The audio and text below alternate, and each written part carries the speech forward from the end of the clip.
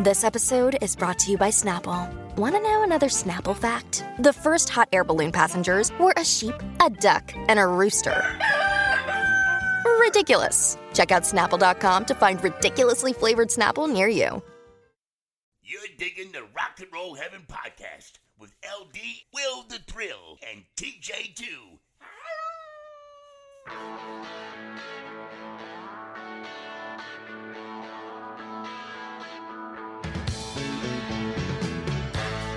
Hey guys, welcome to Rock and Roll Heaven, the podcast where we talk about the lives, careers, and deaths of famous musicians. I am your host, who is alive, Yay!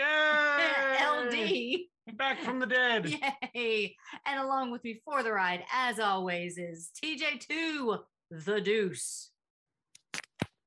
Oh, that was good. That one was good. That was Nice. What are you drinking? What are you drinking? Old Reliable tonight. Just a lovely Shiner Bock in a can. Excellent, excellent. And concluding our story is the storyteller, Mr. Will the Thrill. Greetings and salutations. It's good to be back, boys. It sounds like you just cocked a shotgun. No, this was the Hop Cloud IPA, which is appropriate that it's a San Diego beer, given our topic this evening. Yeah. Yes. Look at Hey, me. so for those who listened last time, LD introduced us and then died, and I think was resuscitated. Pretty much.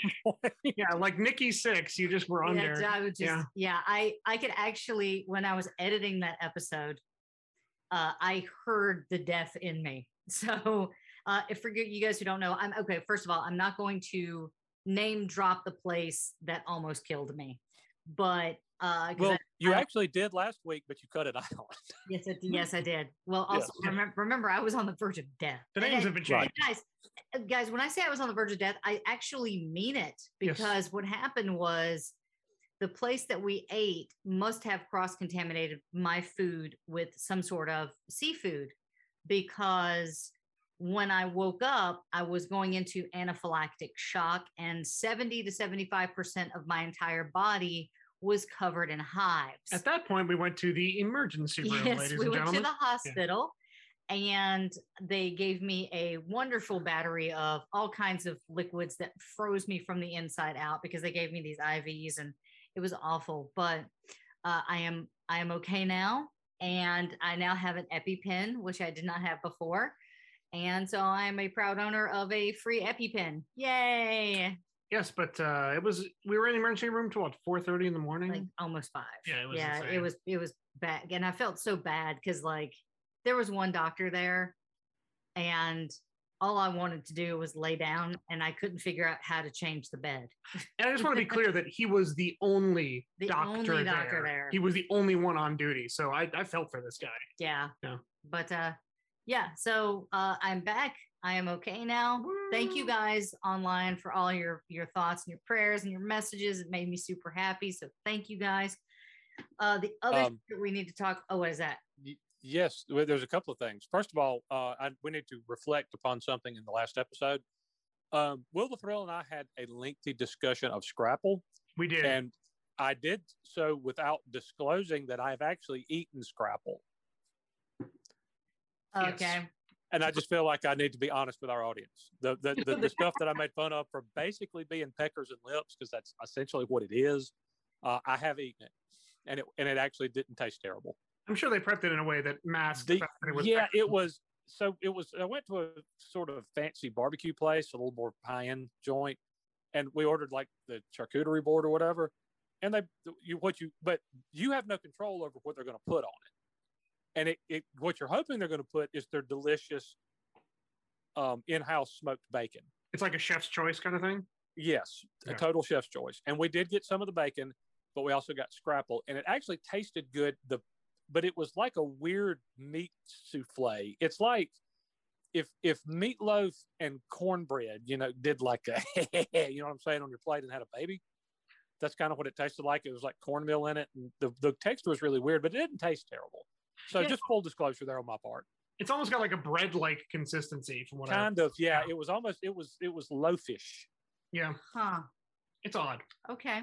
Well, the other big thing that I want to talk about, sorry to steer us back into bummer territory, but I guess it's more setting up for this episode than talking about Scrapple, which is we did have 2 deaths that we needed to talk about. Yeah. So one of the first people that I wanted to talk about was actor James Michael Tyler, and he actually played Gunther on Friends. And I will say I had never really watched Friends, and I have worked in this industry pretty much my whole life, and I've never really watched Friends, but I know his story. And the interesting thing is he actually, legend has it, was an extra on the show. And the reason why they put him behind the counter was they had asked all the extras, like, hey, who knows how to work a cappuccino machine?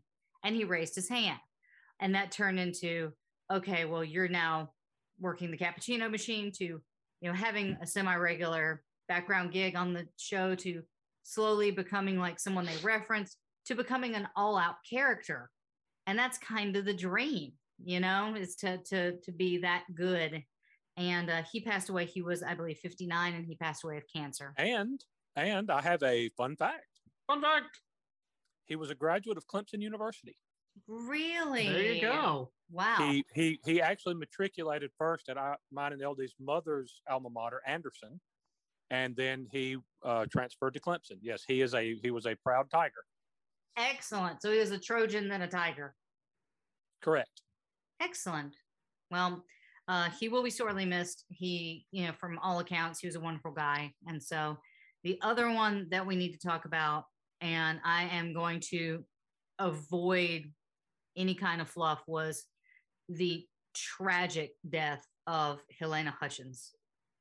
And I will say that the minute that I heard this breaking story, if you guys don't know, she is cinematographer, DP, that was working on a film called Rust. And the reason why I knew about this film was because my sweet Jensen Ackles actually had a role in it. And everybody knows how much I Jensen Ackles. But she was killed on site by the gun that was supposed to be in the scene. And we're still getting information. So I don't want to speculate on anything, but it sucks. Yeah, it's eerily reminiscent of Brandon Lee's death. Brandon Lee, I was going to say, it sounds very similar to what happened to him. Right, where basically there was, I guess, improper preparation of a firearm on the set. It was discharged, and the bullet, I understand, struck Halyna and the director too. So 2 people were struck, and unfortunately Halyna lost her life, and she is a mother, she has a son. And the tragedy is something like this could be so easily avoided. There were so many things that went wrong to have this happen. And honestly, with everything that IATSE was fighting for in this last negotiation, I think this kind of typifies why you need IATSE and why you need these trained professionals, these people in this union. So, I will flat out tell you guys, I stand with IATSE. I'm a member of SAG. I'm a member of SAG-AFTRA, and her death was completely avoidable. And I know that everyone involved is changed now. There are people that will never work again. There are people that will need extensive therapy. But the fact is, our hearts, our thoughts, and our prayers go out to Halyna's family and her friends, because the thing is, when you work on a film set, you become family. You become a family. When you work on a show, that becomes your extension, because you are working 12, 13, 14, 15, 16 hours with these people, 5 days, sometimes 6 days a week. You see these people more than your actual family in some cases. There were 2 weeks where I didn't see Will because I was working on a film. Yeah. But those people are now my family too. And so, this is a horrible tragedy. And it's something that I could get incredibly angry about. But I will just say, both of those deaths, very tragic. And we will be thinking about. There was actually a third one. Oh, really? That actually struck me when I saw it a couple of days ago. Peter Scolari. Peter Scolari passed away? Yeah. Oh my gosh! No yes, he did. For those who don't remember, he was on Bosom Buddies with Tom Hanks. Oh. I best remember him from one of the funniest sitcoms ever to air on American television, Newhart. Oh my Yeah, God. Newhart that was great. Funny. Newhart was so completely freaking forgot funny, man. about Peter Scolari. I'm so sorry. Oh God, I suck. How did he pass away? You know what? I don't think I saw a cause of death, but I think he was early 60s, maybe. He wasn't especially old. I think he was about 66. Okay, maybe mid 60s then, but not elderly by any stretch. And, Not at all. Just super. That show was magic, and he was so good on it, and was so funny. Every character on that program was hysterical.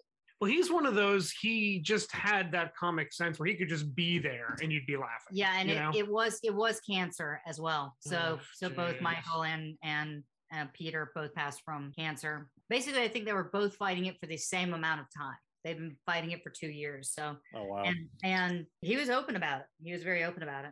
Yeah, unlike Norm, who kept everything quiet. And yeah. Mm-hmm. David. Oh wow. Yeah. Yeah, James came out last June or July and talked about it. I actually remember that. Oh, wow. Where he came out, he's like, yeah, I have cancer.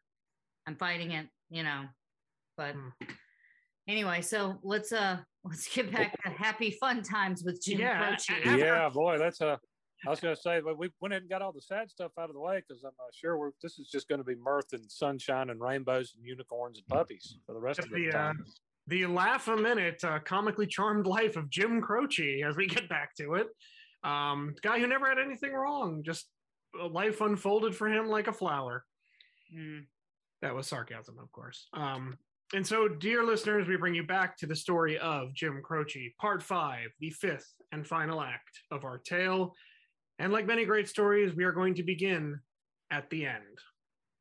September 21st, 1973. 4:35 a.m. Pacific time. Ingrid and her son AJ are asleep in their San Diego home when the phone rings. She immediately wakes up, grabs the phone. She thought at first it was Jim and actually answered saying, "Jim?" But it wasn't. It was her stepmother on her father's side. "Ingrid, it's Mom. Are you all right?" "Yeah, why? What's the matter?" "I was watching the Today Show and there was a terrible plane crash. And Jim's dead, right?" Those are Ingrid's exact words. And please note that was not a question. Ingrid knew Jim was dead. Jeez. And in later interviews, Ingrid felt that she had always known. Now, if we go back 2 years ago, Jim and Ingrid would host a number of types at their farmhouse. We discussed that, mostly artistic musicians and whatnot. And one time they invited a psychic named Dan to come over and give them sort of an astrology reading and a psychic sort of, fortune telling. This is what he came back with. And remember, at this time, Ingrid is still pregnant with AJ. The first thing he told them was that they were going to have a son. And their son would have a strange birthmark. And if you remember last week, Adrian James was born with a blue birthmark on his buttocks. Next, Dan said that Adrian would be very rich one day. And we'll elaborate on that as we go further into the episode. The last thing he said was that Adrian would only have one parent by the time he was 2. Oh, wow. Now, yeah, this was the psychic reading. Now, Jim Who was that psychic? His name was Dan. They don't really go into detail. Jeez. Yeah.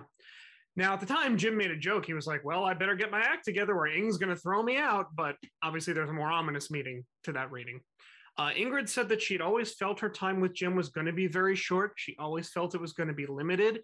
The night Jim passed away, she had a dream that she could see his face. She was operating a pottery wheel that was just spinning out of control. And while this is going on, a record of Jim's is playing in the background, just skipping over and over and over again. And that's what she was dreaming before she got this phone call at 4:30 in the morning. That's not creepy at all. No, it's extremely eerie. So we have a whole series of ill omens here that predicted Jim's passing. So how did it happen? So now we're going to look at this trail of grim events that orchestrated the loss of one of the greatest musicians of the 20th century, Jim Joseph Croce. Here's how it happened. Let's go back to spring, ladies and gentlemen. Spring, 1973. A simpler time. Across the pond, the newest album was being engineered. It was called Messin', and it was going to be released in June for Manfred Mann's Earth Band! Ladies and gentlemen, Our federally mandated Manfred Mann's Earth Band reference of the podcast has now been satisfied. Well done. Well done indeed. Very nice. And I had to So satisfied. Given where this episode goes, I had to get that one in early because we need a little good. Thank you. Quality. Yes. Little palate cleanser. Thank you. Palate cleanser. Yeah. A little sorbet before the entree. Jim's albums, by the way, the ones he released are now selling in the millions. They're at gold status. In May, Charlie Fox asked Jim to do a theme song for the show with Jeff Bridges, The Last American Hero. We're going to come back to that song. Which is not the greatest American hero. Yes, which is a mistake that I had made. I was like, Jim Croce sang the theme song. No, he didn't. It was Last American Hero. Jim was also doing the circuit of talk shows, appearing on Johnny Carson and Dick Cavett. And you can see those interviews on YouTube. They're highly entertaining. Now, we know Jim was pushed to the limit. And last week we talked about some of the things he was doing to supplement his lack of sleep, the touring schedule. He was just put through the ringer. And of course, at the end of last week, we learned that he finally lost his voice and couldn't even talk. So, what would you do if you lost your voice? Well, the clear answer is go to Key West and buy a guitar from Jimmy Buffett. Because why wouldn't you? And that's what Jim Croce did. He went down to Key West, he stayed with some friends, bought a guitar off of Jimmy, and the entire transaction took place on notebook pads. Jim wrote everything. Once he got his voice back, Jim returned to California, where he was playing a number of shows on the West Coast. He played the famous Troubadour, which we know. The Santa Monica Civic Center. That's closed now. Did it close down? I think it reopened. It was closed for the pandemic. Oh, I thought it shut down. No, I think I hope it's back. But very famous musical venue on Santa Monica Boulevard. Which is one of the few that I actually haven't been to. It's a great space. It's very intimate. Yeah. Yeah. So Jim was in residence in California for almost a month, and he was really starting to like it. He made a lot of friends while he was there, including famed singer Harry Nilsson. Which is, fun fact. Can I give a fun fact? Fun fact! Fun fact! That's my alarm every morning now, is got to get up. Because, number one, he had, like, the cursed apartment, and... Where everybody died. We're like, Mama Cass passed away, and... Jimi Hendrix. Yeah. No. Yeah, he had a place in London. Was it Jimi Hendrix or was it Jim Morrison? I mean, it was Jim Morrison. I think it was Jim one Morrison. of those two. Died in Harry he keeps coming up. Like Harry is one of those people that just keeps coming up. He was very pervasive in the music scene at that time. Yeah. Of course, no one forgot to get up. But it's also like such a catchy song, and it's a great way to wake up in the morning. So. Yeah, so he was one Jim actually connected with, along with David Mason, who was a trumpet player from Britain, Leon Russell, who you all know. Yep. I worked with the great Leon Russell. Yep. Dylan, Stones. I mean, the list goes on. And of course, someone Lindley has met, comedian and actor, Cheech Marin.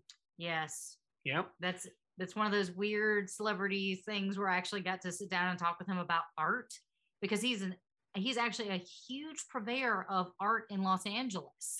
And weed. And weed, yes. Funny enough, not entirely. That's not his bag anymore. That's more Tommy's bag. That's more Tommy. Which, by the way, I randomly get emails from Tommy Chong. I don't think it's actually Tommy Chong, but it's like, have you checked out my new strand? And I'm like, why are you emailing me? Well, it's interesting that you mentioned Cheech and his art, because that's actually one of the things he and Jim would bond over. Jim would go back to his place and they talk about art and all this stuff until like 4 o'clock in the morning. And yeah, they'd smoke weed. I'll give you now a grim fact. Grim fact. There it is. Of all those people I just mentioned, Harry Nilsson, David Mason, Leon Russell, Jim Croce, and Cheech Marin, Cheech is the only one we have left. Oh my gosh. All those people are gone. Somebody wrap Cheech in some bubble wrap or something. Yeah, keep that guy around, man. Cheech had actually met Jim and Maury at the Troubadour. He said he really liked their music. They invited him back to his place. They talked about art. They played music, and they'd hang out till the sun came up. And actually, they were very good friends. So Jim was friends with Cheech for the rest of his life. Oh, wow. Wow. So now we get to a stickier subject, and that's Jim's marriage. And TJ, you and I, in the episode last week, kind of dissected this and what Jim was going through. Suffice to say, it is largely believed he was not entirely faithful to his wife, Ingrid. We don't find that here. Right. There's a few cases that were brought up even before he started touring. In fact, when they were at the farmhouse, one of Maury's girlfriends named Lindsay was actually seen around Jim. She was giving him a massage. And apparently she told Jim that she loved him, which caused a rift between him and Maury. Also, there was a time when they were in San Diego at a restaurant, and Jim was talking up the waitress and said, "Hey, what are you doing later?" And she's like, "Oh, I'll meet you, whatever." And she leaves, and Maury's like, "What are you doing?" And Jim's response was apparently, "No, she's there. I'm here," referring to Ingrid. No. See, if I ever see another woman giving you a massage, I'm breaking both her hands and your neck. That's fair. Unless it's like a professional, I go to a place and pay somebody. Yeah. Or I just call my brother and tell him what you did. That's fair. I would. Yeah. I'm not going to do that. So we don't have to lie about any of these things. Also, when Jim was home, he would often go out a lot. He wasn't home a whole lot. He had a good friend named Melvin Goldfield. They go out drinking, stay out till dawn. In another case, there was actually a time when Maury came to Jim's hotel room one morning on tour, and he just said, this is his quote. He said, "I don't know how you do this to Ingrid. I can't do it to Carol." So, but the most condemning, and I think LD, you obviously don't like the subject matter, but there was a very Love Actually moment where Jim comes home. Is there a necklace? There is a necklace, yes. In a box was a gold necklace among Jim's things, and Ingrid's like, "Oh," and Jim quickly stops and goes, "Yeah, that's an S for you." It wasn't. An S for you? A surprise. Remember they referred to surprises as S's? Yeah. Okay. Clearly, I thought maybe like it had the letter S, and I was like, no. That's S for Ingrid. But Ingrid clearly, yeah, I know, right? It's silent. So needless to say, the cat's kind of out of the bag. And that does bring us to our first song, ladies and gentlemen. TJ, you and I talked about this one. It is a Jim Croce classic and sort of a tone setter for his final album, I Got a Name. We're starting off with Lover's Cross.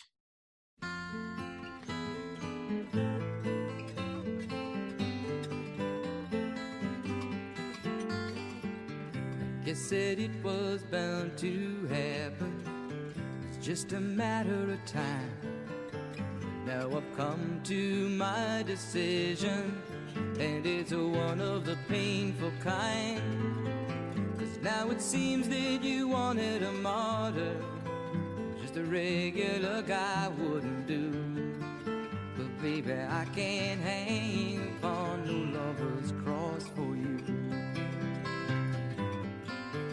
You really gotta hand it to you.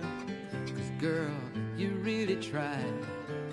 But for every time that we spent laughing, there were 2 times that I cried. And you were trying to make me your martyr. And that's the one thing I just couldn't do. 'Cause baby, I can't hang upon no lover's cross for you. These tables are meant for turning, and people are bound to change. And bridges are meant for burning, when the people and memories they join on the same.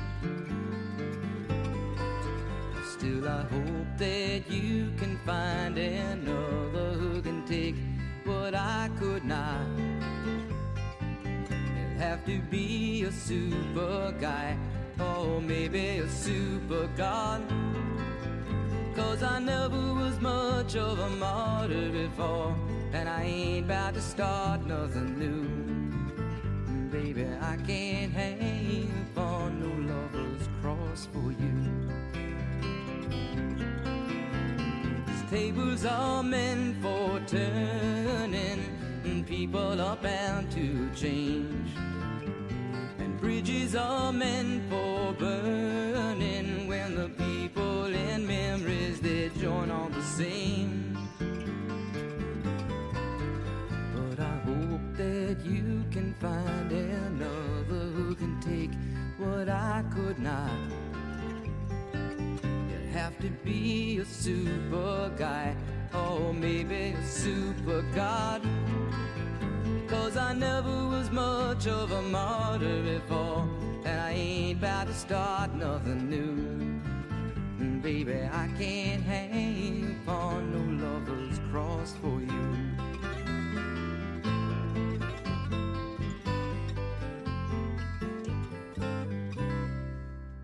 And that is Lover's Cross, first released on the I Got a Name album from 1973. That was really pretty. It is, but the subject matter is very dark. Yeah, I don't like if that you much. hear the lyrics. TJ, which I'm sure you've investigated those, correct? Yes. Yes. I was going to say, yeah, that's funny to hear LDC. Yeah, it was really pretty because basically singing, "Oh yes, I boned the waitress." Yeah, pretty much. And many believe that this album is sort of a confessional album for Jim. Obviously, it's released after his death, but a lot of it's kind of a confession and apology to Ingrid. And if you listen to all the songs straight through, it really holds up in that regard. So it's very interesting. So as I mentioned before, Jim's kind of on tour. He's back home. He's on tour. He's back home. He booked some good gigs: American Bandstand, Midnight Special, rock concert, Helen Reddy. So no slouch names there. By June of 1973, the single for Bad Bad Leroy Brown had sold over 500,000 copies. Jeez. You Don't Mess Around with Jim went gold, also over 500,000 copies. And Jim still broke 200. Ugh. Yeah. And they do something later that you're going to hate even more, but we'll get there. There'll be time to bash the record label later. Jim at this point was also nudging people to book him on TV shows. He really liked being in California. He really liked appearing on the shows, and actually was talking to Cheech to kind of get him into movies. And Cheech was like, yeah, you'd be great. You'd be a great actor. And Jim was a natural performer, so it might have worked. Now, I do have a retraction, ladies and gentlemen. Retraction. Oh. If you remember 2 episodes ago, we recounted Jim's hilarious car woes, remember? The number that I put out there was 10 cars that year. When Jim appeared on Carson, he actually said the number of cars he went through was 13. Oh, wow. In less than a year, he went through 13 vehicles. So literally one every 4 weeks. Pretty much. That's basically my brother. He's just turned him up. No, your brother hasn't had near that many cars. Oh, T, how many cars have you had? It ain't 13. In my lifetime? Yeah. Oh, like a lot, but not in a year. There was a time where you wouldn't stop hitting deer. Yeah, I hit lots of deer. I legit had a pair of underpants sucked into my engine once that I still don't want to really talk too much about that. We're going to get that off the table. Yeah. I was driving down the highway once and an entire wheel came off. Oh, jeez. Okay. And passed me. And went down, past me, continued to go down the road, hit a curb, jumped like a bridge gate, rolled along a creek bed, down a hill, and hit someone's house. Wow. With me chasing after it. Because, once the whole wheel comes off, your car pretty much just stops. Yeah, that'll do it. Yeah. Oh, my God. Well, I think if you look at the numbers, if you combine any 2 of us, that's still fewer cars than Jim Croce had in that 1 year. Yeah. Sure. Yeah. Which is really funny. So things are about to come to a head on the home front for the Croces. He comes back from break. Ingrid is 7 months pregnant, and she basically lays it out. She's like, look, I know you're screwing around. This tour schedule is crazy. We don't have any money. This has to change. Like, if this doesn't change, she says she's going to leave. So she's like, I'm out. She actually calls Jim's booking agency, ABC Dunhill, who's promoting it. And she used these words, which are now quite ominous. If you don't get him off the road soon, you will have one less artist to promote. Huh. Really eerie. Now, that's prior to him writing that letter, correct? Oh, yeah, the letter comes later, yes. Okay. Yeah, the letter comes later. So in the end, he talks to ABC Dunhill, Ingrid talks to them, and they agree, we're going to do this last tour, okay? Jim missed the shows, as we mentioned, because of his voice. So we have these shows in California. We've got a tour of Europe. We'll make up the ones we lost in Texas and Louisiana, and that's it. You're done. So, okay. Now, at this point, Jim's rate to book him was about $10,000 a night, which is almost $60,000 today, but his salary didn't change. That is such. Yeah. You know what? We gave a warning at the beginning of the series. That is such horse shit. Yeah. Yeah. And what the label, that's artistic slavery is basically what you're bordering on. Oh, yeah, or indentured servitude. Yeah, I think that's a very nice way to put it. But the fact is, he would play these smaller venues that he missed for the original rate they booked him for. I mean, but that's fair. Yeah. That's good business. Right. That's but fair business. It doesn't offset the fact that he's paid more for the bigger venues and not seeing that. That still is ridiculous. No, that's horseshit. So Jim makes sort of a last-ditch effort to save his marriage because Ingrid's got one foot out the door. She's like, we're about to have another baby. This isn't working. So he actually says, hey, let's move to California. I want to be in San Diego. And Jim, for the first time, sort of, sacks up and goes to the label. They go out to San Diego. Apparently, they did this all in a weekend. They contacted a realtor, said, we need houses that are ready to sell now. He contacts Tommy in New York and says, Tommy, I know you owe me money. Wire me payment to put a down payment on a house. Tommy agrees. And so the Croces purchased their San Diego home in Point Loma, which, for those of you who know San Diego geography, is on that little peninsula that comes out on the western side of the city, and it comes down to Coronado Island. It's really beautiful, great restaurants, cliffs, and the famous Point Loma Lighthouse is there. Is that where the hotel is? I believe it is in Point Loma. That is such... Okay, number one, that is a beautiful area. Number two, there's a road, I think, and correct me if I'm wrong if we have listeners in San Diego, but I think that road that you go, I think it's the Hotel Coronado. If you turn right, you can see the hotel on your left. If you go straight, you're in like Mexico, like you've crossed into like... Yeah, you can take the freeway down over the border. Yeah. That makes sense. Yeah. So, always kind of had a panic attack when I was driving down there because I'm like, I don't have a passport. Well, they probably let you turn around, but but it's the border, and no, you're absolutely right. It's right there. Yeah. Hey, Will, I hate to interrupt, but we do need to take a short sponsor break. And we're back. Thanks, LD. Now let's get back to the story of Jim Croce. So on August 1st, 1973, Jim flies out to San Diego to close on the house. He goes from San Diego to LAX to fly out on his tour. So who's left with the move? Ingrid and AJ Croce. And she's pregnant. Yeah, 7 months. Then her water broke. Yeah. So Ingrid is actually rushed to the hospital in Bryn Mawr by their neighbors. They call Jim. Now, Jim is in Amsterdam, so he flew from LA to Europe. He's on tour. She's like, Jim, you got to come back. You got to come back. I'm in labor. And Jim apparently tells her, I can't leave this tour. Ingrid is in labor for 8 hours. After 8 hours, Maxwell James Croce is born and passes away almost immediately. Oh, no. Why? Complications. He was born early. There were a ton of issues. Now, that I know that stress on a woman, both physically and mentally, can exacerbate issues with pregnancy. So that is so incredibly sad. Yeah, so the Croces actually lose their second child right after birth. At that point, Jim knows things have to change because Ingrid is ready. She's almost gone at this point.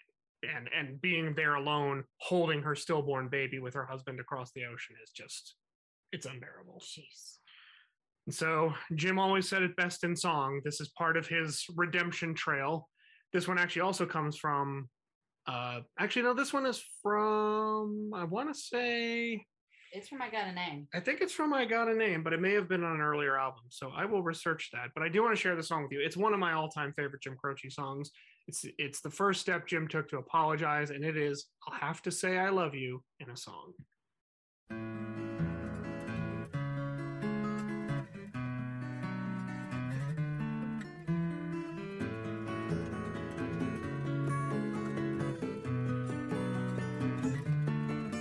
Well, I know it's kinda late. I hope I didn't wake you. But what I've gotta say can't wait. I know you'd understand. Every time I tried to tell you, the words just came out wrong. So I have to say I love you in a song. Yeah, I know it's kinda strange. Every time I'm near you, I just run out of things to say. I know you'd understand. Every time I try to tell you, the words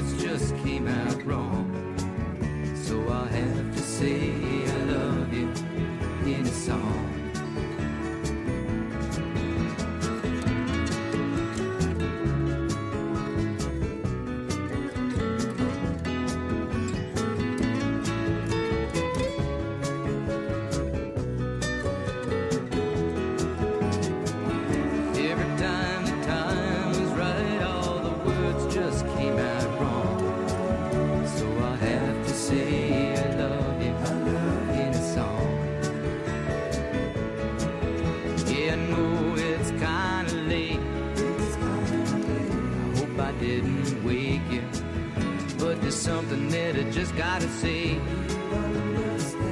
Oh, you'd understand. Every time I tried to tell you, the words just came out wrong. So I have to say I love you in a song.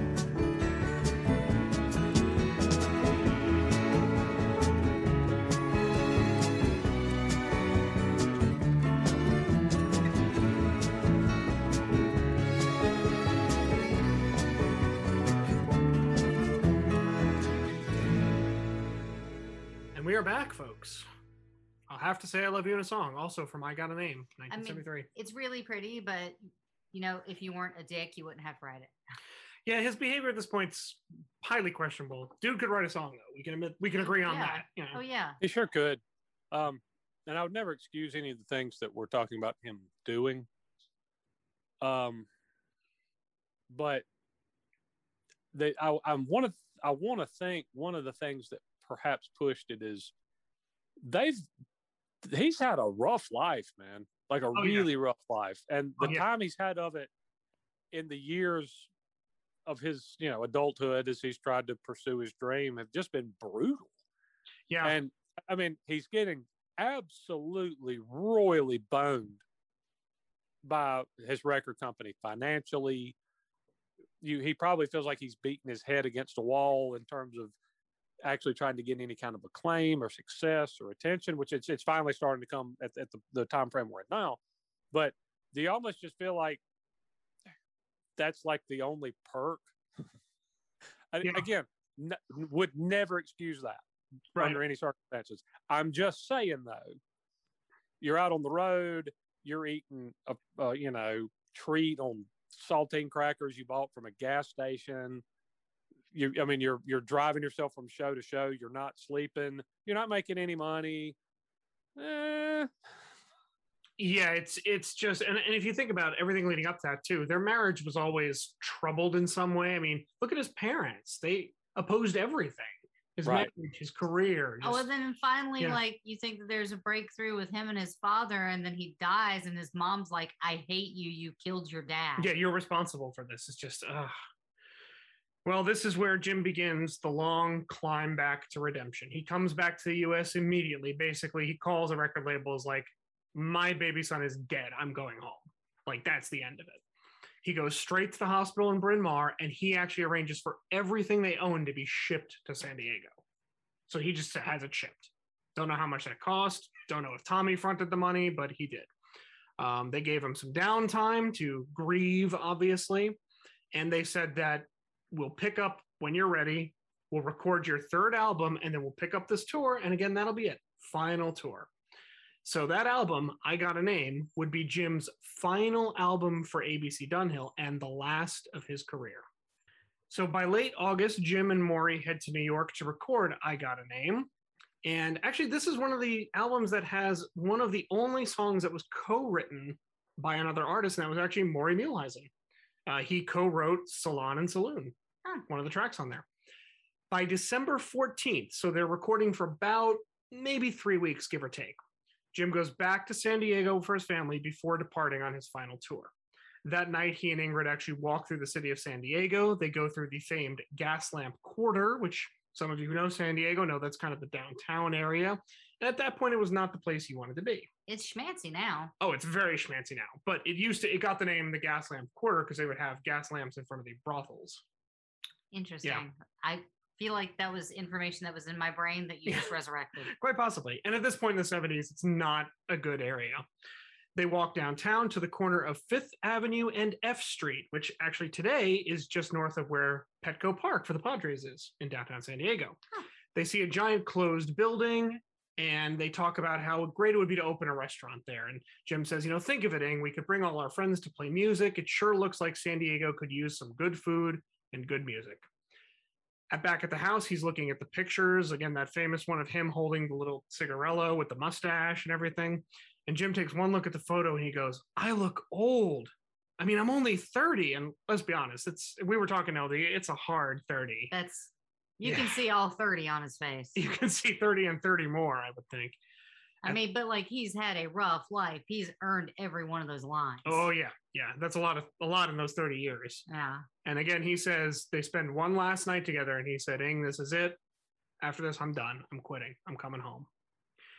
He leaves for his final tour on September 16th, 1973.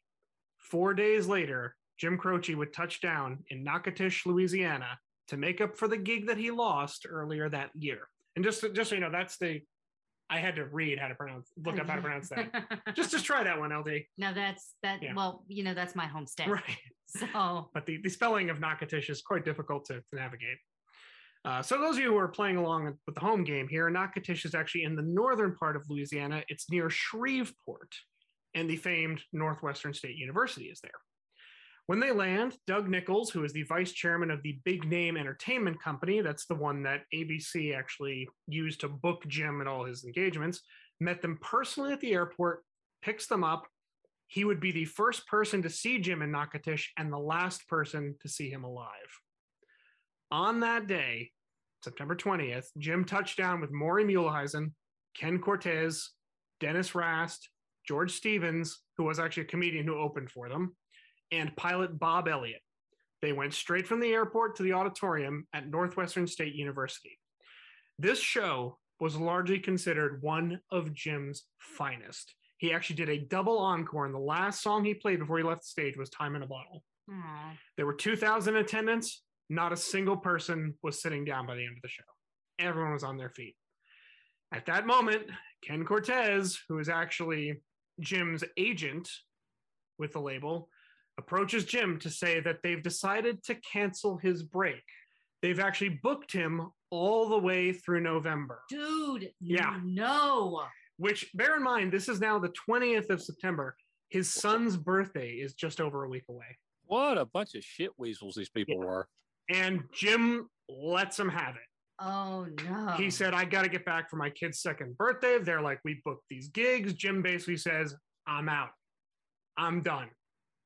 He places a phone call to Ingrid right away. He tells her that he's got 3 more shows and he will be home for his son's birthday. At the very end of this call, he actually stops and says, "Ing." And she says, "What, Jim? AJ's running all over the place. I got to go." And he says, "I love you." And that froze Ingrid because he never said anything like that. She said, "I love you too. We'll talk later." And she hung up the phone. Mm. After that call, Jim sat down and wrote this letter to Ingrid, which I will read in its entirety. "Dear Ingrid, I know I haven't been very nice to you for some time, but I thought it might be of some comfort, sweet thing, to understand that you haven't been the only recipient of JC's manipulations. But since you can't hear me, and since you can't see me, I can't bullshit. Use my sneaky logic and facial movements. I have to write it all down instead, which is lots more permanent, so it can be reread instead of remembered, so it's really right on the line. I know that you see me for what I am, or should I say, as who I are, because I've been lots of people. If Medusa had personalities or attitudes instead of snakes for her features, her name would have been Jim Croce. But that's unfair to you, and it's unhealthy for me. And I now want to be the oldest man around, a man with a face full of wrinkles and lots of wisdom. So this is a birth note, baby, and when I get back, everything will be different. We're going to have a life together, Ing, I promise. I'm going to concentrate on my health. I'm going to become a public hermit. I'm going to get my master's degree. I'm going to write short stories and movie scripts. Who knows? I may even get a tan. Give a kiss to my little man and tell him Daddy loves him. Remember, it's the first 60 years that count, and I've got 30 more to go. I love you, Jim." Oh, man. Jim pens the letter and sends it from Natchitoches, Louisiana. He leaves the auditorium at Northwestern State University and goes back to the airfield, which is just south of where he played. This broke my heart. If you look at the next chain of events that brings him to that flight, you can't help but stop and just scream, if one thing changed, if one thing was different, Jim Croce might be alive today. So it's very much like a seconds from disaster. So let's look back at exactly how Jim got to that plane on September 20th, 1973. First of all, we mentioned that the gig was rescheduled. Jim was supposed to do it in the spring. It got moved to September 20th. The next gig they were supposed to play was actually the next day in Austin. Now, Doug Nichols actually put him up for the night. He booked rooms for him at the Revere Inn Motel. But after everything that happened, Jim says, forget it. We're leaving. We're going to Austin tonight. His pilot, Bob Elliott, was actually asleep at the hotel. He gets a call at 9:50 p.m. to say, we're leaving. Get here in 10 minutes. Now, if you'll remember, when they first arrived in Natchitoches, they were shuttled by Doug Nichols. So Bob throws himself together. He runs out of the hotel. He goes, where can I get a cab? You can't in Natchitoches. At this point, there are no cabs. So Bob has to run from the hotel to the airport, which he doesn't know the path. So he's stopping as he goes and asking local police how he gets to the airport. And of course, they're asking, who are you? Why do you need to go to the airport? Another thing about Bob is Bob was not in the best of health.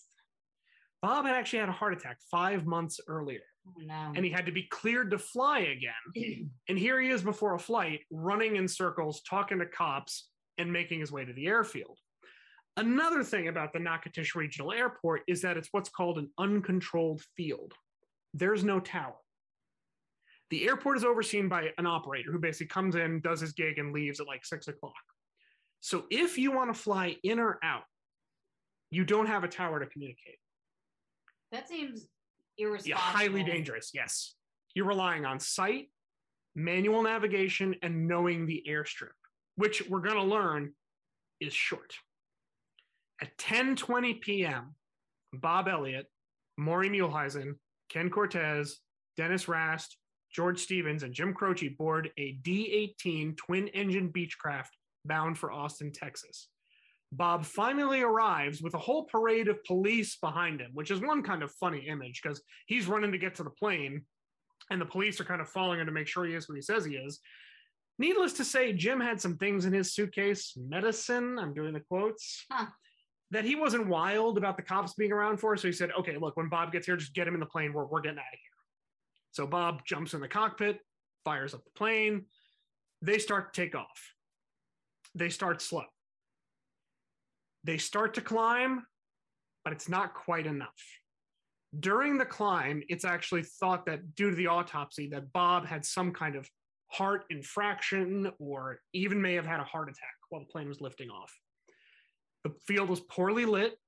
The plane didn't climb, and it essentially hit the top of the trees like when you throw a rock and it skips on the water. It goes up, hits the trees on top, skips, and goes headlong into another tree. The wing blows off.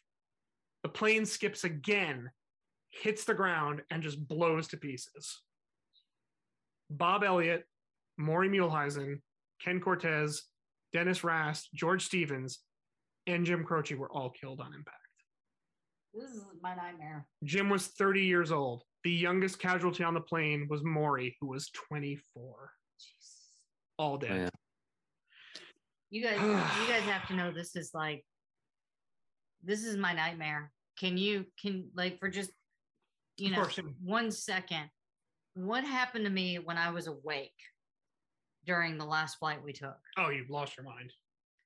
I'm not even joking. I had a full-blown panic attack because I'm so scared to fly that I have to be heavily medicated and I have to be asleep before we take off.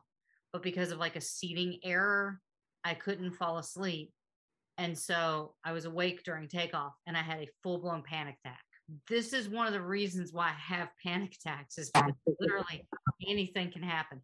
And my brother has been on like 2 airplanes because he feels the same way I do. I've been on 3, none To be fair. in 14 years. And the last time I was on a plane was for my honeymoon. And when we flew back from Jamaica, we went to the Jamaican Bobsled Cafe in the airport, and I drank 12 Red Stripes. As you should. Before getting on the plane. I had to. I might be worse than LD in so much in that she will at least get on a plane and I will not. Right. Well, we got her there. It took a while. Yeah. But we found a way that I have to have a window seat because I have to be able to look out. But I also have to be asleep by the time we take off or I have a panic attack. And I'm talking about like full blown panic attacks to the point where like I feel like I'm going to lose bodily fluids. Yeah. Like well, I'm shaking to the point where like my muscle contractions were hurting. I was sweating, crying, screaming. And so finally the flight crew came over and got me into a different seat. They reseated us. They reseated us because I was having such a panic attack. It was like bothering other people. Yeah. So like hearing this, I don't actually have a problem with flying. It's to quote the late great Louis Grizzard, flying doesn't bother me at all. It's the crashing and dying part that concerns me. Yeah. So this story is my literal nightmare, and it is so incredibly sad that so many of them lost their lives, and the youngest being 24. Yeah, Maury. Oh my God. Yeah, Jim was only 30. I mean, yeah, and they all died. There were no survivors in this plane crash. Jesus. The reactions to Jim's passing were widespread, varied, and there was a lot of denial. One of the first people that got the call was actually Doug Nichols, because he was on the ground in Natchitoches, and he just kept saying, he can't be dead. I just put him on the plane. He can't be dead. I just put him on the plane. The next day, Cheech Marin was scheduled to perform in LA. Just before he took the stage, a stagehand pulled him aside and said, "Hey man, you hear Jim Croce passed away?" And Cheech was like, "What?" The applause starts for him to take the stage. And Cheech, he talks about this in Behind the Music, and it's so compelling. He just says, "I'm going to leave this here for now."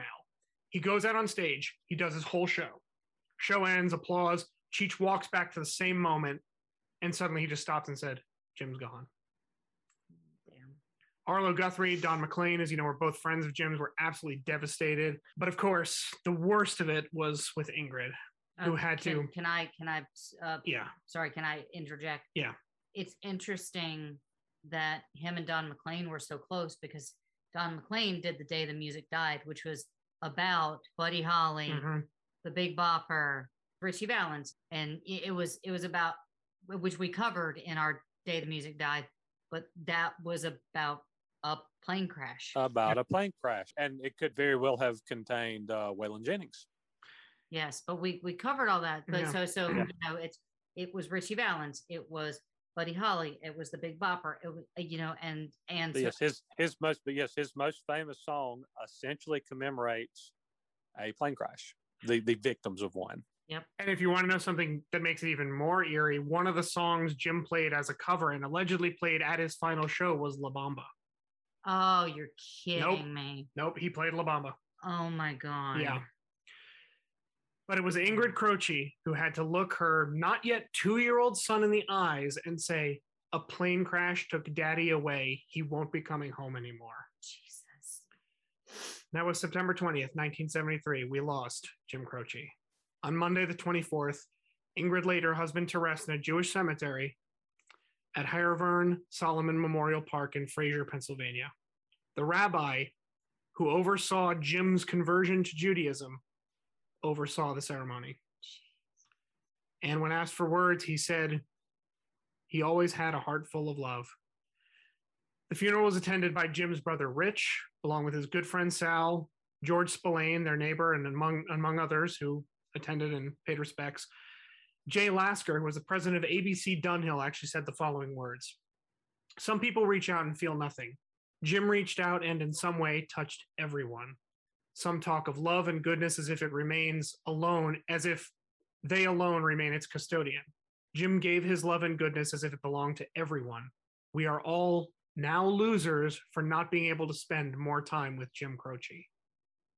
And 4 days after that, AJ turned 2. He even hugged his mother, who was crying, and said, "Don't cry, Mommy. Don't cry." They were completely alone. That's the same thing happened to our mother, correct, T? Do what? The same thing happened to our mother. Her father died on her birthday, her 16th birthday. Right around it. You're right. Yeah. Because I mean, like on her 16th birthday, she got the news that our grandfather died of a heart attack. So she lost her dad on her 16th birthday, which was, by the way, 3 days after Christmas. Yeah, I know. Oh, so that's terrible. So I mean, it's, we didn't get to experience that, but our mom did. And then that's always, you always spend that time when something happens like that on your birthday and it's like a celebration, like, oh, you're still here, but you remember that loss. That's such a horrible thing to, like, there are people that don't celebrate their birthdays because of specific things that happen. I think we need a song break, folks. I opted for this one because it sort of summarizes the feeling of what's going on and how they're left with just these bits and pieces. And the song I chose to take this little break is actually from the You Don't Mess Around with Jim album, 1972. This is Photographs and Memories.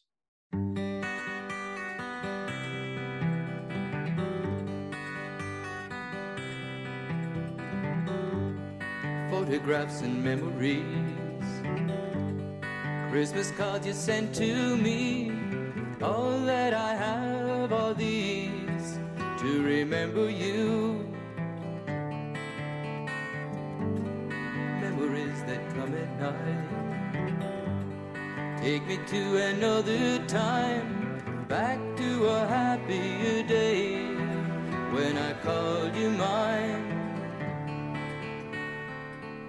But we sure had a good time when we started way back when. Morning walks and bedroom talks, oh how I loved you then. Summer skies and lullabies, nights we couldn't say goodbye, and of all of the things that we knew, not a dream survived.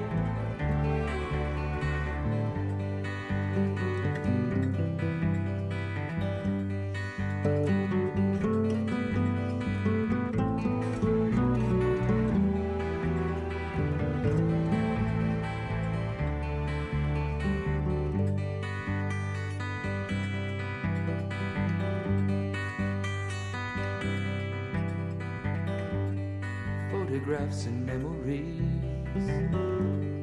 all the love you gave to me, somehow it just can't be true. It's all I've left of you. But we sure had a good time when we started way back when. Morning walks and bedroom talks, oh how I loved you then.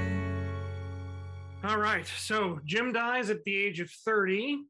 He's just coming into the sort of, musical success, and he's totally broke. The record companies you mentioned before had really done something insidious to keep him on a treadmill. What I mean by that is they would pay him more for certain gigs and be like, oh, well, you got to fly there, so pay for the flight. Oh, you got to pay for this. So he'd really end up just getting nowhere. Ingrid actually said that while he was on tour, Jim actually had one pair of jeans and 2 t-shirts. Seriously? Yep. And now here's Ingrid. She's a widow. She's got a 2-year-old son living in a house that Jim purchased with borrowed money. So situation's not looking too good. Immediately following Jim's death, Ingrid was actually approached by one of the A&R men at ABC Dunhill.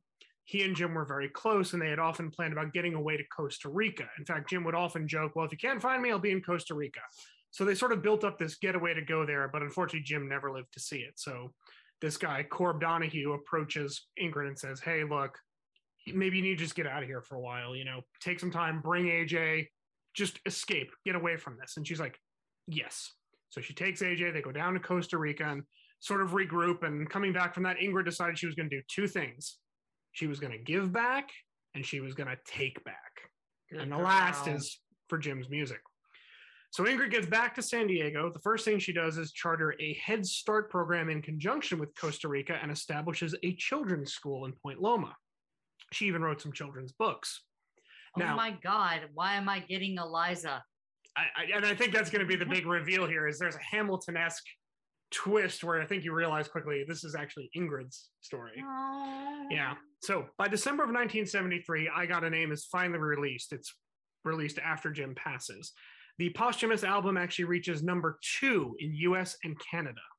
The title track, I've Got a Name, was Jim's only hit that he didn't write. Wow. It was again composed for the show. Charlie Fox wrote it. Because he wrote all of them in like one sitting. Yep. Right? At his kitchen table. Table. And of all the singles, the one that went certified gold and number 1 was I'll Have to Say I Love You in a Song. Aww. Hit number 1. Now Ingrid was going to go after Cashman, Pastillion, West because in her words, she said, I had to do something. She knew this deal wasn't right. She knew that Jim was owed money, and she knew that that catalog belonged to them. It started a long legal battle, Croce versus Kernet, which lasted 11 years. Good job for not giving 11 up. years. Now, the music was just a piece of it. There was also a wrongful death suit. An attorney partnership based in Dallas, I believe, Corby and Demetrio, actually filed this case with Ingrid, and it was on behalf of Ken Cortez, who was killed in the plane crash. The case actually goes to federal court in Dallas, and the jury turns a verdict in favor of Croce and Cortez, which means they received more than just the life insurance money they got from those two deaths. The odd thing, though, is Jim's and Ken's were settled in court. The cases for Maury, George, Dennis, and Bob were all settled out of court. Interesting. Yeah, very strange. And I actually looked up like court transcripts, and I don't speak legalese, so I got a little lost in it, I'll admit. Ingrid spent the next few years raising her son. She was the acting vice consul for Costa Rica for the city of San Diego, so she's going back and forth. She was continuing, again, a more than a decade-long legal battle for Jim's royalties, and she actually made sure AJ got his rite of passage trip to Israel, so he could be officially recognized in Jewish faith. And also, this is a fun fact. Fun fact. Yeah, we kind of need one. Allegedly, Ingrid became a runner, and in 1983, she finished the Stockholm Marathon in 3 hours and 37 minutes. That's faster than what you did. Yeah, she killed my time. Absolutely. By 1984, the New York court finally reached a conclusion in Croce versus Kernet. They appointed Ingrid the heir of the estate to James Joseph Croce. Yay! She was awarded 50% of the income from Jim's music, which had been withheld, and 50% ownership of the catalog. So now she's getting it back. But she's unfortunately not immune to misfortune, as seems to be the case with the Croces. If you remember, Ingrid, you heard her sing on the early recordings, right? And I don't know if some of our listeners have taken the initiative to watch, maybe, TJ, you've seen like the behind the music and whatnot? Yes, I have. If you hear Ingrid speak, it's very different. And now you're going to know why. In 1984, now remember, Ingrid did some singing as well, and she actually went on tour for a bit. She actually started getting damage to her vocal cords.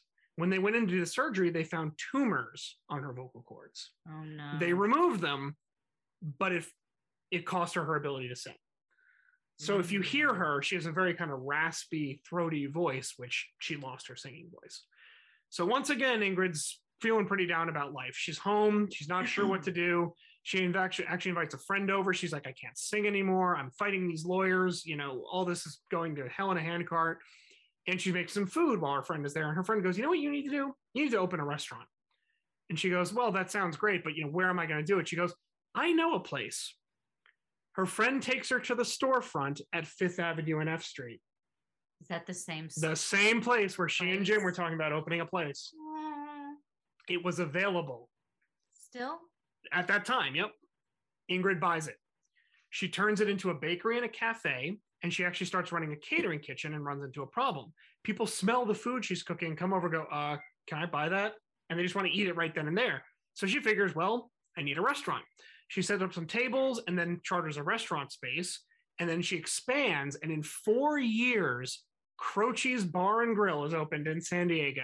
That is awesome. So we're going to change it up and do a little lighthearted tune here. This is actually one I really enjoy off of I Got a Name to commemorate the occasion of Croce's. Here is, from Jim Croce, Top Hat Bar and Grill. This is a song I've been thinking about for a long time and just got it finished about a week ago.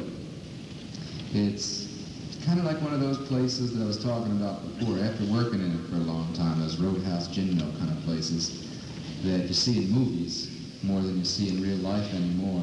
But they're real congregation places for characters. And I wrote a song about one of these bars, kind of place I was working in, called the Top Hat Bar and Grill. And that's what this old funky tune's about.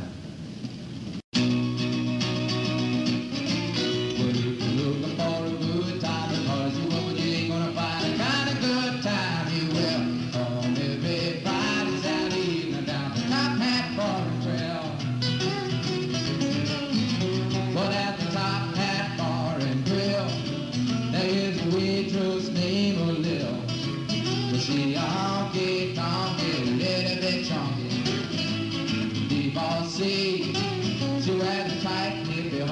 slacks. You can't believe me when I tell you, Jack. She dancing, prancing, hard romancing, P-I-E-C, and she can do the boogie woogie, and she can do the boogaloo, and she can do the hoochie coochie, and she knows how to dance it too. So if you're looking for a good time, because you ain't gonna find a kind of good time, you will. From every Friday, Saturday evening down the Top Hat Bar and Grill. But at the Top Hat Bar and Grill, there's a bouncer named McGill. Well, he a honky, tonky, heavily funky, an ex-Marine.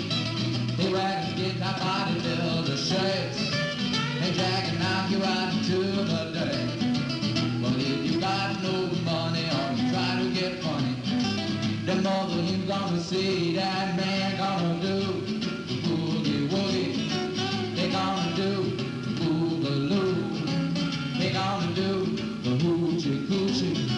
But if they're doing all the dancing on you, so if you looking for a good time, because you ain't gonna find a kind of good time, you will.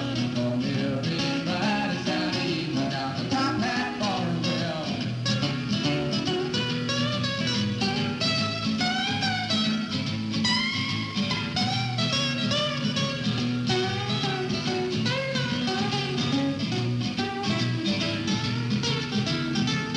So if you looking for a good time, because you ain't gonna find a kind of good time, you will. From every Friday, Saturday evening down the Top Hat Bar and Grill.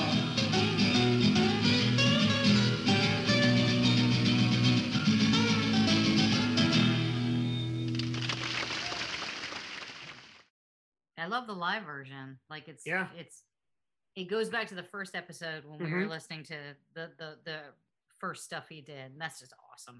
Well, the fact about that one, I chose that because that was actually recorded on September 20th in Natchitoches, Louisiana. Oh wow. That was Wow. that's from the final show. Yep. So Jim opened Croce's Jazz Bar next door to the restaurant, which hosted live music. It was a tribute to her husband, and Ingrid said, a way to recreate the warmth and ambiance of our early days entertaining together in the 60s. So she was sort of bringing that farmhouse back in Lindell to San Diego. At her peak, Ingrid owned and operated 3 bars, 2 restaurants, and booked musical acts. She had 5 places running concurrently. And I guarantee you she paid those musicians a fair wage. I would bet, yes. Still, the Croces are known for nothing else, hardship. On March 17th, 1987, Ingrid and AJ's home burns to the ground in a freak accident. It's dubbed a freak accident. I don't know more than that. The day before, Ingrid actually emptied all of Jim's memorabilia out of the house. What? Yep. She took out his journals, his early recordings, even his baby shoes the day before the house burned down. What? Wow. I know, isn't that crazy? Why? How? She just cleaned it out and then the house burned down. Where'd she put it all? Like, why? I mean, some of it was in the restaurants actually for the memorabilia. Okay. Some of it was kept like in an office, but she just cleaned it all out. And the next day, house gone. Oh my God. Yeah, it's crazy. Weird. But it wasn't a lost year for Ingrid Croce because in 1987, she also met a young man named Jimmy Rock. Rock she described as a former musician and lawyer, both of which Ingrid said I had to forgive him for. But she must have, because in 1988, they were engaged. Oh. Ingrid would remarry and is still with Jimmy to this day. In fact, Jimmy is the co-author on Ingrid's definitive masterpiece, I Got a Name, the book that I used as the cornerstone of my research for this project. I read a number of things. I bought it. You did, yes. Well, I think one of the cats did, technically, right? Technically, I think the cats did. I Got a Name was actually published in 2012. The first draft came out in 1991. From there, Ingrid was constantly butting heads with publishers because the publishers would go over and go, we want a rock and roll memoir. And Ingrid's like, no, that's not the story I want to tell. So she waits until 2012 to finally publish the book. Quote, she's just a badass. I know, she's awesome. Love her, and she stands like she's a rock. Yeah. And oh my God, Ingrid, you are a badass. Well, literally, she's a rock since that's her new husband's last name. Hey-oh. Laysai. Ingrid actually said, wow. Ingrid, if you're listening to this, I'm sorry. Yes, we're sorry for this behavior. Yes. She said, I always wanted to write a book about Jim, but I never thought it would take me 39 years. But here we are. She wrote another book, which you'll like the name of, Time in a Bottle, Thyme. Ha, is it a cooking? It is a cooking book and a memoir. It came out in 1996. That is hilarious. I know. If you can't guess, Ingrid was a member of the California Restaurant Association in the 80s. She remained active for decades, actually pioneering San Diego's famous Restaurant Week, which actually continues to this day. In 2012, Ingrid Croce was inducted to the San Diego Women's Hall of Fame, and she is still with us at the age of 74. Oh, she's still around. Her. Yeah, she's awesome. Her. Let's talk about AJ for a moment. When last we left him, he was comforting his mother at the age of 2 because his father had passed away. Fortunately, the psychic was right about a few things. AJ proved to be very talented, like his dad. He actually took up piano and guitar. At age 4, he lost his sight completely. What? He went totally blind. Yes. Now, there are divided sources on this, so I'm going to be careful about how I phrase this, because some say that he was actually abused by a boyfriend that Ingrid had at the time. Other sources have said it was some kind of medical thing, like at the back of his eye that he needed surgery for. Okay. I don't know the right answer. I will say that very clearly. However, all we do know is Adrian lost his sight. But interesting at even that age. So basically what you're saying is there are sources that are conflicting. Correct. And does she not mention it in her book? She doesn't mention it in the book. Okay. So again, all that's alleged. Yes. We don't know the answer. We don't know the right answer. Okay. What we do know is he lost his sight, which he gets back, by the way. He used that, though, as inspiration because Adrian started playing piano at a very young age. And when he lost his sight, instead of getting really down about it, he was like, well, I like Stevie Wonder and Ray Charles. They played piano, so I can play piano. So he kind of did that. Unfortunately, he regains his sight. He gets some medical treatment and whatnot. And then, of course, at age 16, his home burns down in a fire. Jesus so there's that. Adrian's first paid musical gig was actually for a bar mitzvah he booked in San Diego. He was 12 years old. That is awesome. I know, when he started getting paid for playing music. He was a fixture at Croce's, no shock there. And then he actually gained notoriety, played other venues. He is apparently extremely good at the piano and highly proficient on guitar, so he plays 2 instruments. Since then, Adrian has released 10 albums under his name. What? In fact, another is due to release this year in 2021. He married and had 2 children, Camille and Elijah. However, his wife passed away in 2018 due to a rare heart condition. Oh. So he is a single father with the 2 children. He still works in the music business. He actually founded his own record label called Seedling Records. Along with that, he co-manages Croce Music Group with his mother, of course. He produces albums, his own and others. Across the span of AJ's career, he has performed alongside musical acts like Dave Matthews, Rod Stewart, Willie Nelson, Aretha Franklin, Elvis Costello, Tom Waits, and he even played with his childhood hero, Ray Charles. That is awesome. Everyone's So anybody I've heard of? Or? Yeah, sorry, that's all I got. Yeah, a bunch of okay, sorry. Maybe later in life he'll. I'm sure they're talented people. I'm not familiar with any of them. Yeah, just no notoriety at all. Yeah. And occasionally, AJ will play songs that his father wrote. He actually does Time in a Bottle periodically, which, remember, was written for him by his dad 50 years ago. AJ was born in September 28th, 1971. Aww. In 1989, the 3 of them, Ingrid, Jimmy, and AJ, actually took a trip to Natchitoches. They went to the airfield to get closure. The trees around the runway were actually all cut down. They cut down all the pecan trees there. And there is a memorial to Jim, which is still there to this day. Aww. It's a reminder that Jim's legacy did live on. His music is still played to this day in TVs, movies, commercials, and it's still timely. You hear the lyrics and they're still relevant, even now when we're approaching the 50th anniversary of Jim's passing. Think about that. We're 48 years right now. Oh my gosh. I know. He influences so many people. I mean, we just talked about a few. Don McLean being a big one. Bonnie Raitt, James Taylor, Arlo Guthrie, and even the great Jimmy Buffett has said, quote, "If it wasn't for Jim Croce, I would have never picked up a guitar." I want to go just watch every movie with a song for him, so Ingrid gets more money. Yeah, exactly. I'm a-okay giving her money. She is awesome. Like, no, seriously, she has that Eliza Hamilton thing where, she had the tragedy, but her life continues, and she's like, I stop wasting time on tears, and I live another 50 years, and it's not enough. And she's still going. Oh, I'm not gonna cry. I'm not gonna cry. And that, my dear listeners, is the story of Jim Croce. So thanks for coming on that ride with me. We're going to wrap up with a fun little top 5 I thought would be a great way to close out the series. And of course, the Hallmark final song, which we will share with you in a minute. But what a life. Wow. What a story. Yeah.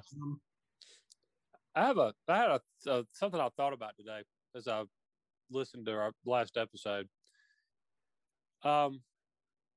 Having listened now to his entire life story, which you presented extremely well, excellent job.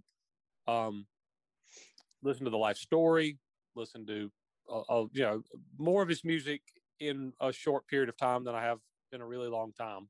Mm-hmm. I don't think that Jim was actually a rock artist. I think Jim was a country artist. Yeah, well, as we said, he was mistaken for a Southerner for most of his life. I think Jim was a country / folk artist. Agreed. If you listen to the early stuff that you played, there was I know there was some banjo, and I want to say maybe there was some steel, maybe a little fiddle too. Yeah, there was. Which are all classic bluegrass country instruments. But if you think about the way he approached songwriting, it's very similar to somebody like John Prine, who he worked. John Prine was a mailman after he'd been done a brief stint in the military.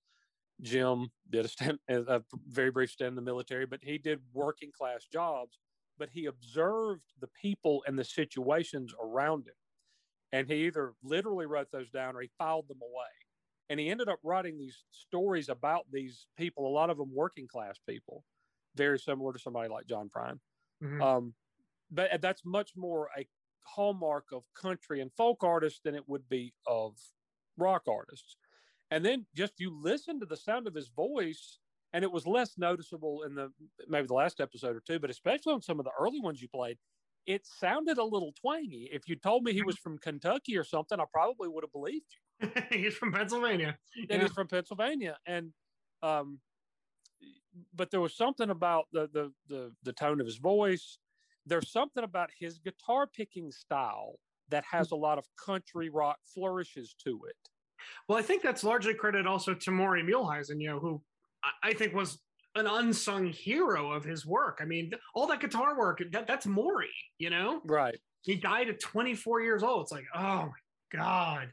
Yeah, but if you go back to where he found inspirations for songs, that a lot of them dealt with working class, hardworking people, that there were traditional country instruments in a lot of his early work, that there was a little twang in his voice, and that a lot of the guitar stylings of the stuff that we played, particularly in the last episode, there was something that struck me about it. I'm like, that's a very country picking style that I'm hearing. So to me, he's always sort of labeled as a rock or folk rock artist. I kind of think that's a mislabeling of him. I really do. I think that's fair. And again, you look at his contemporary James Taylor, I think those overlap almost perfectly with that style of guitar that you're talking about. Sure. And you could, JT is sort of acknowledged as being kind of a country rock guy, but. Yeah. And he's released albums that are straight country. They go right. Sure. Sure. They sure have. But they have a lot of similarities in that way, actually. Cool. So before we do our top five. And one last thing, I'm glad that I know he didn't get the financial remuneration he deserved in his lifetime. I'm glad that Ingrid fought for it and kicked the record company's ass and got what she deserved. Exactly. For she and her child. I'm glad that Jim got to see some success, that he got to see his songs do well, that his albums were charting, that he was drawing bigger crowds, because he worked so damn hard and he was so talented. And you just, as you're sitting there laying the story out, you're like, God, when is the break coming? When's something good going to happen? Yeah. And not much did really, but I'm glad that he knew before he left that people loved what he was doing, that he was reaching and touching people, because He didn't get a lot of the other rewards that he should have gotten financially in particular. So I'm glad that by the end of that, he got to see big crowds of people singing along with the songs and enjoying it. He got to see his name at the top of the Billboard chart and stuff to know that his work was appreciated. He at least got that. Right. And to this day, it's appreciated. Like I said, it's still relevant. The music is still being played, which I'm sure, you know, Ingrid talks about this in her book. You know, she hears the songs and she just smiles. She knows that, you know, he's still there, you know. He's kept up 50 years, almost 50 years after his passing, which is incredible. LD, any thoughts before we do our top fives? No, or I'm going to cry. Okay. So I figured I'd end on a light top five. We'll do our socials and I'll close out with the final song here. I just asked my two co-hosts here to list their top 5 Jim Croce songs, and they can be in no particular order. And again, this was a tough list for me because I know this episode was a long time coming and the series was a bit stretched out because this was a very tough one for me. Jim is one of my favorite artists. And, you know, there's those moments when you realize that your heroes bleed, you know, that they're not perfect. They're not immortal. They have all these problems. And, you know, in learning that, you sort of look at them in a different way. And then, you know, LD is the term that I'm going to borrow, is you live with these artists. You know, I've spent the last, few months just immersed in this world of what Jim went through and, you know, relating to that pain that he went through and hearing his songs. And it was a lot for me. And Jim is one of my favorite artists, always will be. And it was an honor to cover his material. And I just hope I did it justice. That's all I can say. So how about some top 5s, folks? Who would like to start? I think I'll go last to close out the series. Okay. TJ, would you like to kick us off? Top 5? Sure. I'll go first. Not one that we played in this episode, and probably maybe a little bit of a left field pick for me on my number 5. I'm going to go with "Working at the Car Wash Blues." Great song. Oh, really just good. Yeah, that's a terrific song. I really like that one. Number 4, it should probably be higher, but when you're trying to rank his songs, you can understand that when you put something at number 4, that's quite an honor, actually. Yeah. But so for number 4, I actually have "You Don't Mess Around with Jim." Classic. And you and I discussed it in the last episode, Will. If you can listen to that song and when it's over, tell me you didn't like it, you weren't singing along, you weren't tapping your foot, you're full of shit. You're a liar. You're lying. You're a lying liar who lies. You're lying to yourself and everyone around you. I hope you're happy. Yes. Yeah. Yes. You are promulgating a gigantous fraud upon humanity. That's the way I look at it. That's just undeniably catchy, sing alongy. It's just a great fun song. I don't know how you can't like it. Number 3 for me, I'm going to go with one less set of footsteps. Mm-hmm.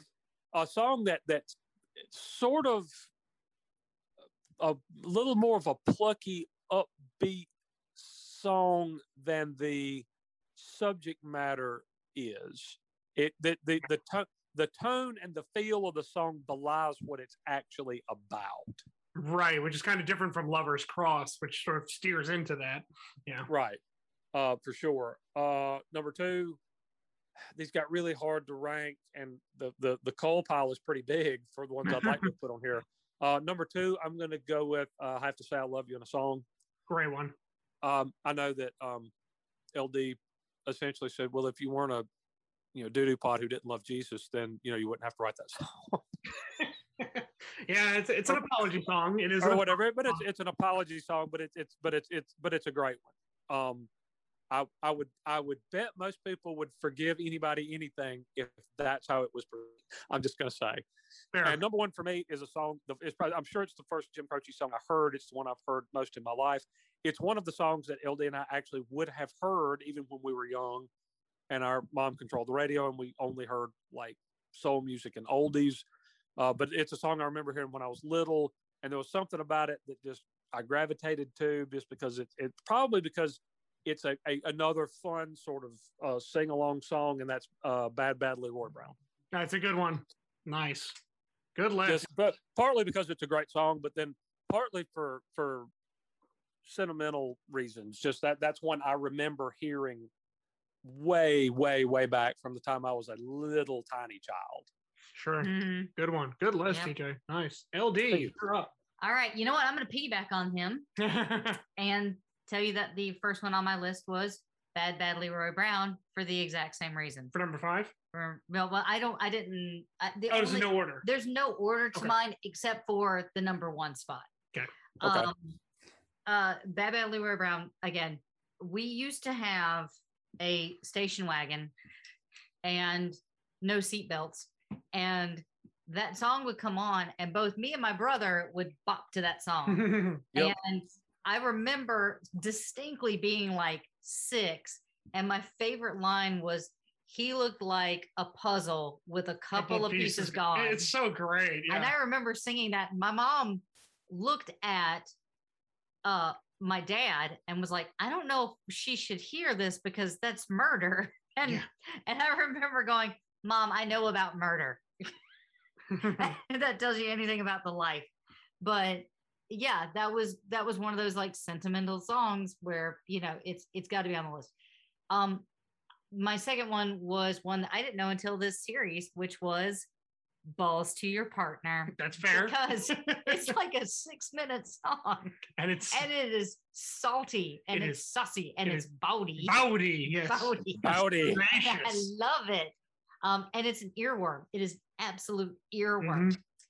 Another one that I had was Walking Back to Georgia. Good one. It is a beautiful song. And it's an apology song. It's also a double meaning because he's talking about a person and the state. Yes. So it's done very well. Yeah. Yes. But then there's one that's kind of tied to my first choice because when I heard it, I automatically equated it with not only Jim Croce, but the other song, which was These Dreams. That is a great song. And it's a gorgeous, gut-wrenching song, but it sounds like my number 1 song, which of course is Time in a Bottle. Yeah. And I think that I would be bemused, What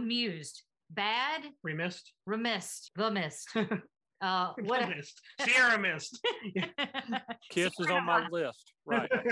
Sierra Nevada. What you guys, there is a great use of Time in a Bottle in X-Men, which Days of Future Past. X-Men Days of Future Past. It is flawless. It is seriously one of the best, not just scenes in an X-Men movie, but it's one of the best scenes in a film. Period, and I remember we were in the theater watching it, and I am losing my mind. We may have to watch it because it's so it is so good. It's the character of Quicksilver, and he puts his headphones on, and he runs around the room, and you guys know Quicksilver has super speed, so they actually shot it how Quicksilver sees the world when he's running.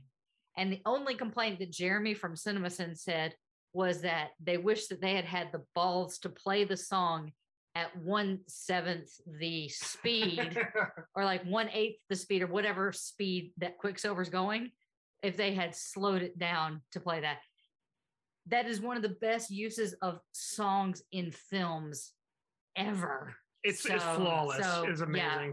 Yeah, but Time in a Bottle is, if you listen to it, there's so many layers to it, and it's so beautiful, and it's so sad, and it's worthy of the number 1 spot for me. And that's the only one that has a number. The only one that I numbered was number 1. That's clear number 1. Yeah, all right. number 1. Shall we do socials, and I'll do my list? Yeah. Yeah, let's do socials. Sure, I'll do it because, boy howdy, you guys are not good at it. No.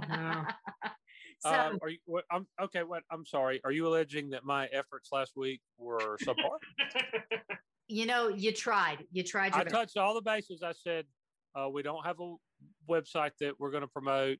You can send us money on TikTok, and we're on FaceSpace and DigiFriends, and I think we have a MySpace page. Check out our Friendster, ladies and gentlemen. We have a Tumblr. Actually, and OnlyFans. Nobody wants to see that. Yeah, no one would want that. No one wants that. Actually, funny enough, we are going to be starting a TikTok soon. Yes, as soon as we get that started, we're gonna give you that. That'll get lodged in somewhere about there. But for right now, we just have our normal stuff. So if you want to support the show, you can do so at patreon.com/rock and roll heaven. We want to actually thank our Patreons for their donations. You guys are amazing. And we are going to be restructuring again the Patreon very soon to include some really interesting stuff. So as soon as we get will it actually include mine and Will's names? Because those, I don't think they're on there. Yeah. Well, again, I actually have to like go to Patreon and do stuff. What about the giggling hillbilly? The giggling hillbilly. But actually we're going to be, doing something with the Patreon, not just having it sit there, which is kind of what it does. And that's not what we wanted to do. So as soon as me and Will the Thrill actually move across the country, there will be an all new Patreon. So you can, again, find that at patreon.com/rock and roll heaven. You can find us on Twitter at rock and roll LT. Our Instagram is rock and roll heaven LT. You can find us on Facebook at Rock and Roll Heaven Pod. That's a great place to hang out with us. We have a lot of spirited conversations, funny memes, and all kinds of really cool stuff that's happening over there, which is also happening on Instagram as well. And I'm still not saying our website, and you can email us rockandrollheavenlt@gmail.com. And please make sure to check out all the other awesome Pantheon podcasts at pantheonpodcast.com. See, that's how you do it, kids. Very nice. That's how you do it. So, do we have a snap tack or Oh boy. Wow. I'm sorry, guys. My brother's like almost 50. He's getting to be almost 50. He's on his way to being 50, just so you know, and his birthday's coming up. That is years away. It is. You're a prick. You can almost get Social Security.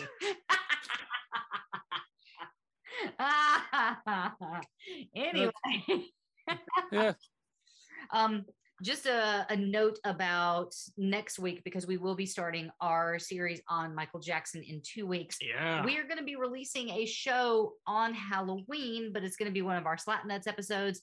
I just need a little bit of extra time to prep for our Michael Jackson, because I don't know if you guys know this or not, but he had kind of a busy life basically from birth. And so these episodes are going to be super dense. And so we will have that Slap Nuts episode out on the 31st on Halloween to spookify and our listening experience. That's great. We anticipate finishing the Michael Jackson series sometime in 2027. I mean, we're going from Jim Croce, who had 5 albums in his entire life, to Michael Jackson, who had like 5 albums in a year. I mean, yeah, it's going to be quite a change. It's going to be really, really heavy and really, really dense and probably really, really long. And you know what? I would say I'm sorry, but I'm not. I'm not, because every person deserves their story to be told. And that's what we do here, kids. So like I said, check out the episode on the 31st, and then we will see you in 2 weeks' time with the beginning of Michael Jackson. So I'm going to actually turn it back over to Will. I want to thank you guys so much for checking this episode out. Again, we'll see you soon. I love you all. Thank you all for your, awesome messages. And I am feeling so much better. And I love you guys so much. So thank you and good night. TJ, would you like to say anything to our audience? Yeah, bite me. See, that's what happens when you get old. You just get grumpy. All right. Go eat some soup. Yeah. Mashed peas. All right. Well, I'm gonna go eat some soup from that place again.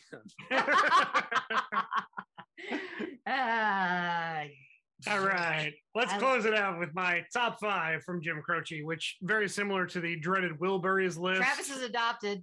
The dreaded Wilburys incident, as we'll call it. If you ask me tomorrow, I'll probably have a different top 5, but I feel pretty good about this one. We tried to sell LD to gypsies. They gave her back. They're like, nah. It's because my fashion sense was too sexy.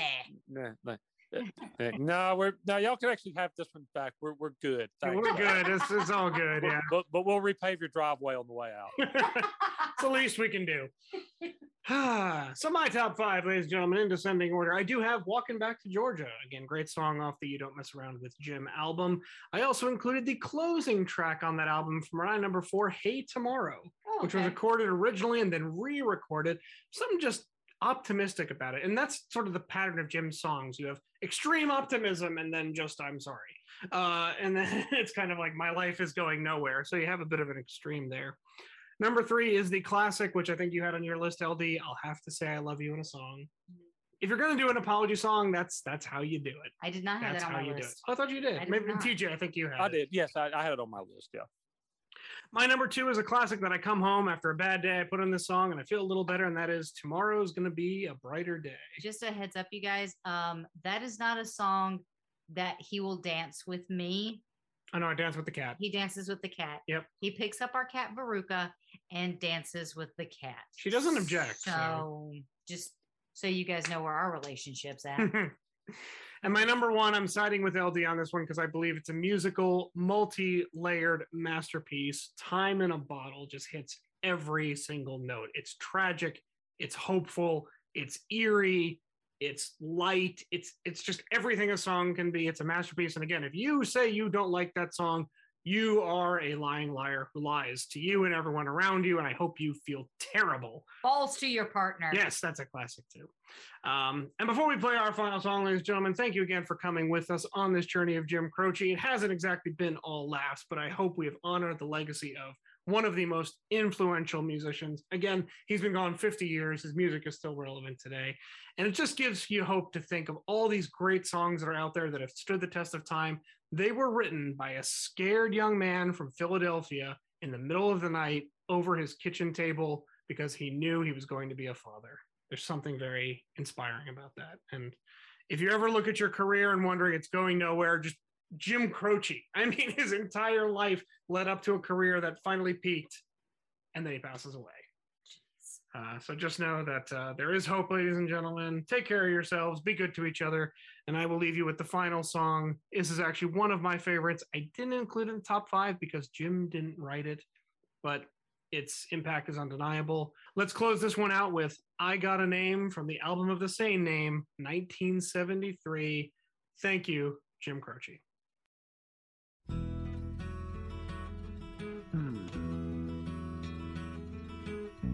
Like the pine trees lining the winding road, I've got a name, I've got a name. Like a singing bird and the croaking toad, I've got a name, I've got a name. And I carry it with me like my daddy did, but I'm living the dream that he kept here. Moving me down the highway, rolling me down the highway, moving ahead so life won't pass me by.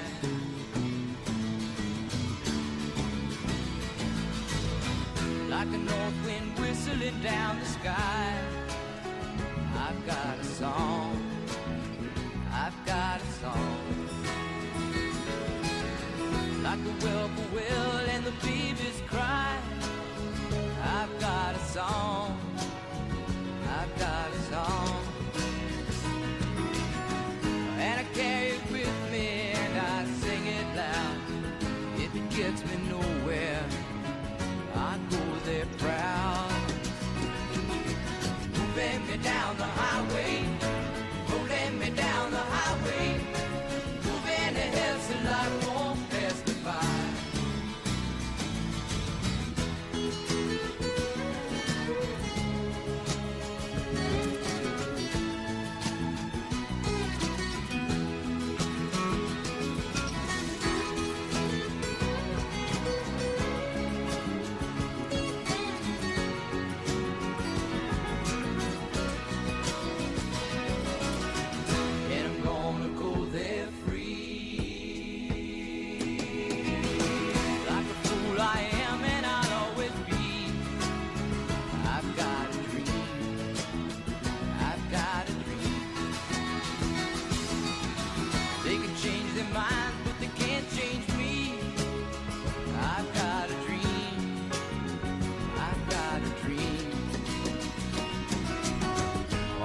I could share it if you want me to. If you're going my way, I'll go with you. Moving me down the highway, rolling me down the highway, moving ahead so life won't pass me by.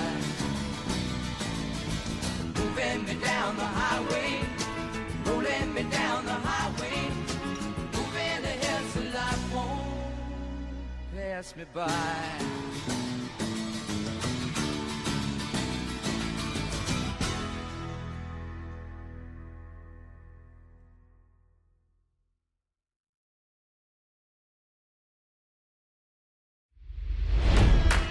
It's NFL draft season, and that means it's time to start thinking about fantasy football.